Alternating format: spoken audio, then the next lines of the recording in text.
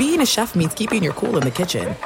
And with Resi Priority Notify and Global Dining Access through my Amex Platinum card, right this way. It's nice to try someone else's food for a change. That's the powerful backing of American Express. Terms apply. Learn more at americanexpress.com/withAmex.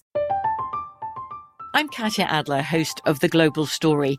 Over the last 25 years, I've covered conflicts in the Middle East, political and economic crises in Europe, drug cartels in Mexico. Now I'm covering the stories behind the news all over the world in conversation with those who break it. Join me Monday to Friday to find out what's happening, why, and what it all means. Follow The Global Story from the BBC wherever you listen to podcasts. Xfinity has free premium networks for everyone this month, no matter what kind of entertainment you love. Addicted to true crime? Catch killer cases and more spine-tingling shows on A&E Crime Central. Crave adventure? Explore Asian action movies on Hi-Ya. Searching for something extreme? Check out skating, snowboarding, and more on Fuel TV Plus, the global home of action sports. And find crowd-pleasing bops on iHeartRadio's Hit Nation playlist. There's new free shows and movies to love every week. Say free this week in your Xfinity voice remote. At Bet365, we don't do ordinary. We believe that every sport should be epic. Every home run, every hit, every inning, every play. From the moments that are legendary to the ones that fly under the radar. See for yourself when you sign up today and get $150 in bonus bets when you bet just $5. Whatever the sport, whatever the moment, it's never ordinary at Bet365. 21 plus only. Must be present in Ohio. If you or someone you know has a gambling problem and wants help, call 1-800-GAMBLER. Terms and conditions apply.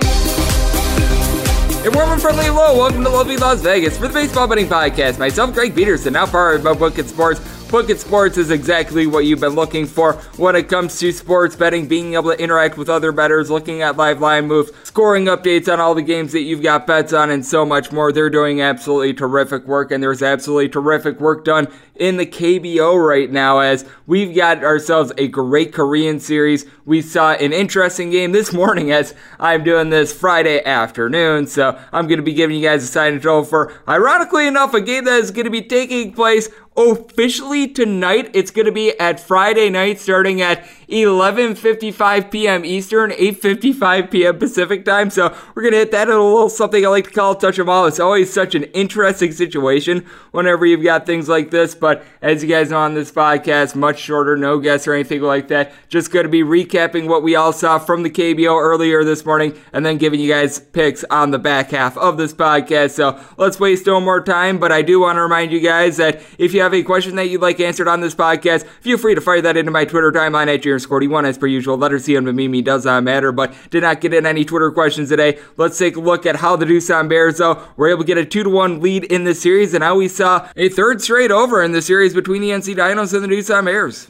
Games from yesterday is Greg buzzing about. Here is the rowdy recap. And today's recap is brought to you by my good friends at MyBookie that realize that this is the best time of year to be able to bet on the Korean series because only got a couple games left and they want to make it as profitable as possible for you. Obviously, college basketball season is 5 days away as well. You've got the NFL, you've got college football. They want to be able to help you guys bet on it all, and they're offering you a 50% bonus on your first deposit when you use the promo code OVERTIME. That's all one word, OVERTIME. This is the Overtime Podcast Network, so you've got that going on. You're able to bet on all these various sports. You're able to take a look at futures. You're able to do in-game betting. They offer you a whole heck of a lot, and both offenses in the Korean series this morning offered a whole heck of a lot, as it was the Dinos that wound up falling to the Doosan Bears by a count of 7-6. In this one for the Dinos, they were able to get 13 hits, but they were really hurt out there in the field with three errors. And for the NC Dinos, top lineup really came through for the team. Minwoo Park, along with Myung-Jin Lee and Sungbum Na. All these guys wound up going 2 of 4 at the plate, and for Sungbum Na, he was able to get a home run in this game that came very early in this contest, as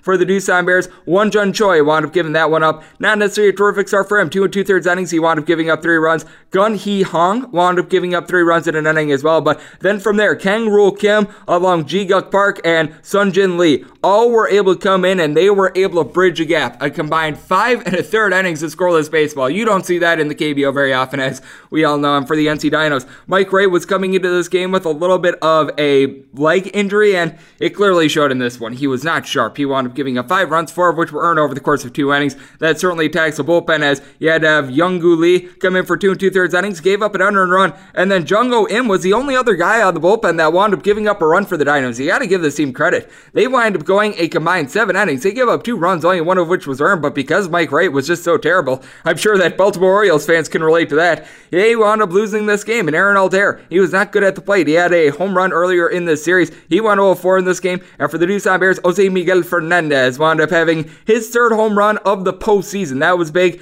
Jae-Ho Kim has also been able to come up clutch for this team. He wound up having 3 RBI in this game. I believe that he's got like 7 home runs or fewer in all but one of his KBO seasons, and this is a guy that's 35 years old, so he was able to do a good job of just being able to put bat to ball. And then Soo-Bin Jung, another guy that does a terrific job of being able to get on base. He was able to go 2-4 in this one, as the Doosan Bears were certainly helped by some errors out there in the field, and now they've got a 2-1 lead. And coming up next, as it is powered by Bucket Sports, I'm going to be giving you guys my side total and analysis for Game 4 of the Korean Series. It's something I like to call Touch 'em All on the other side. Welcome back to the Baseball Betting Podcast with Greg Peterson, as we're off to a quality start, and now it's time to walk it off in a grand fashion.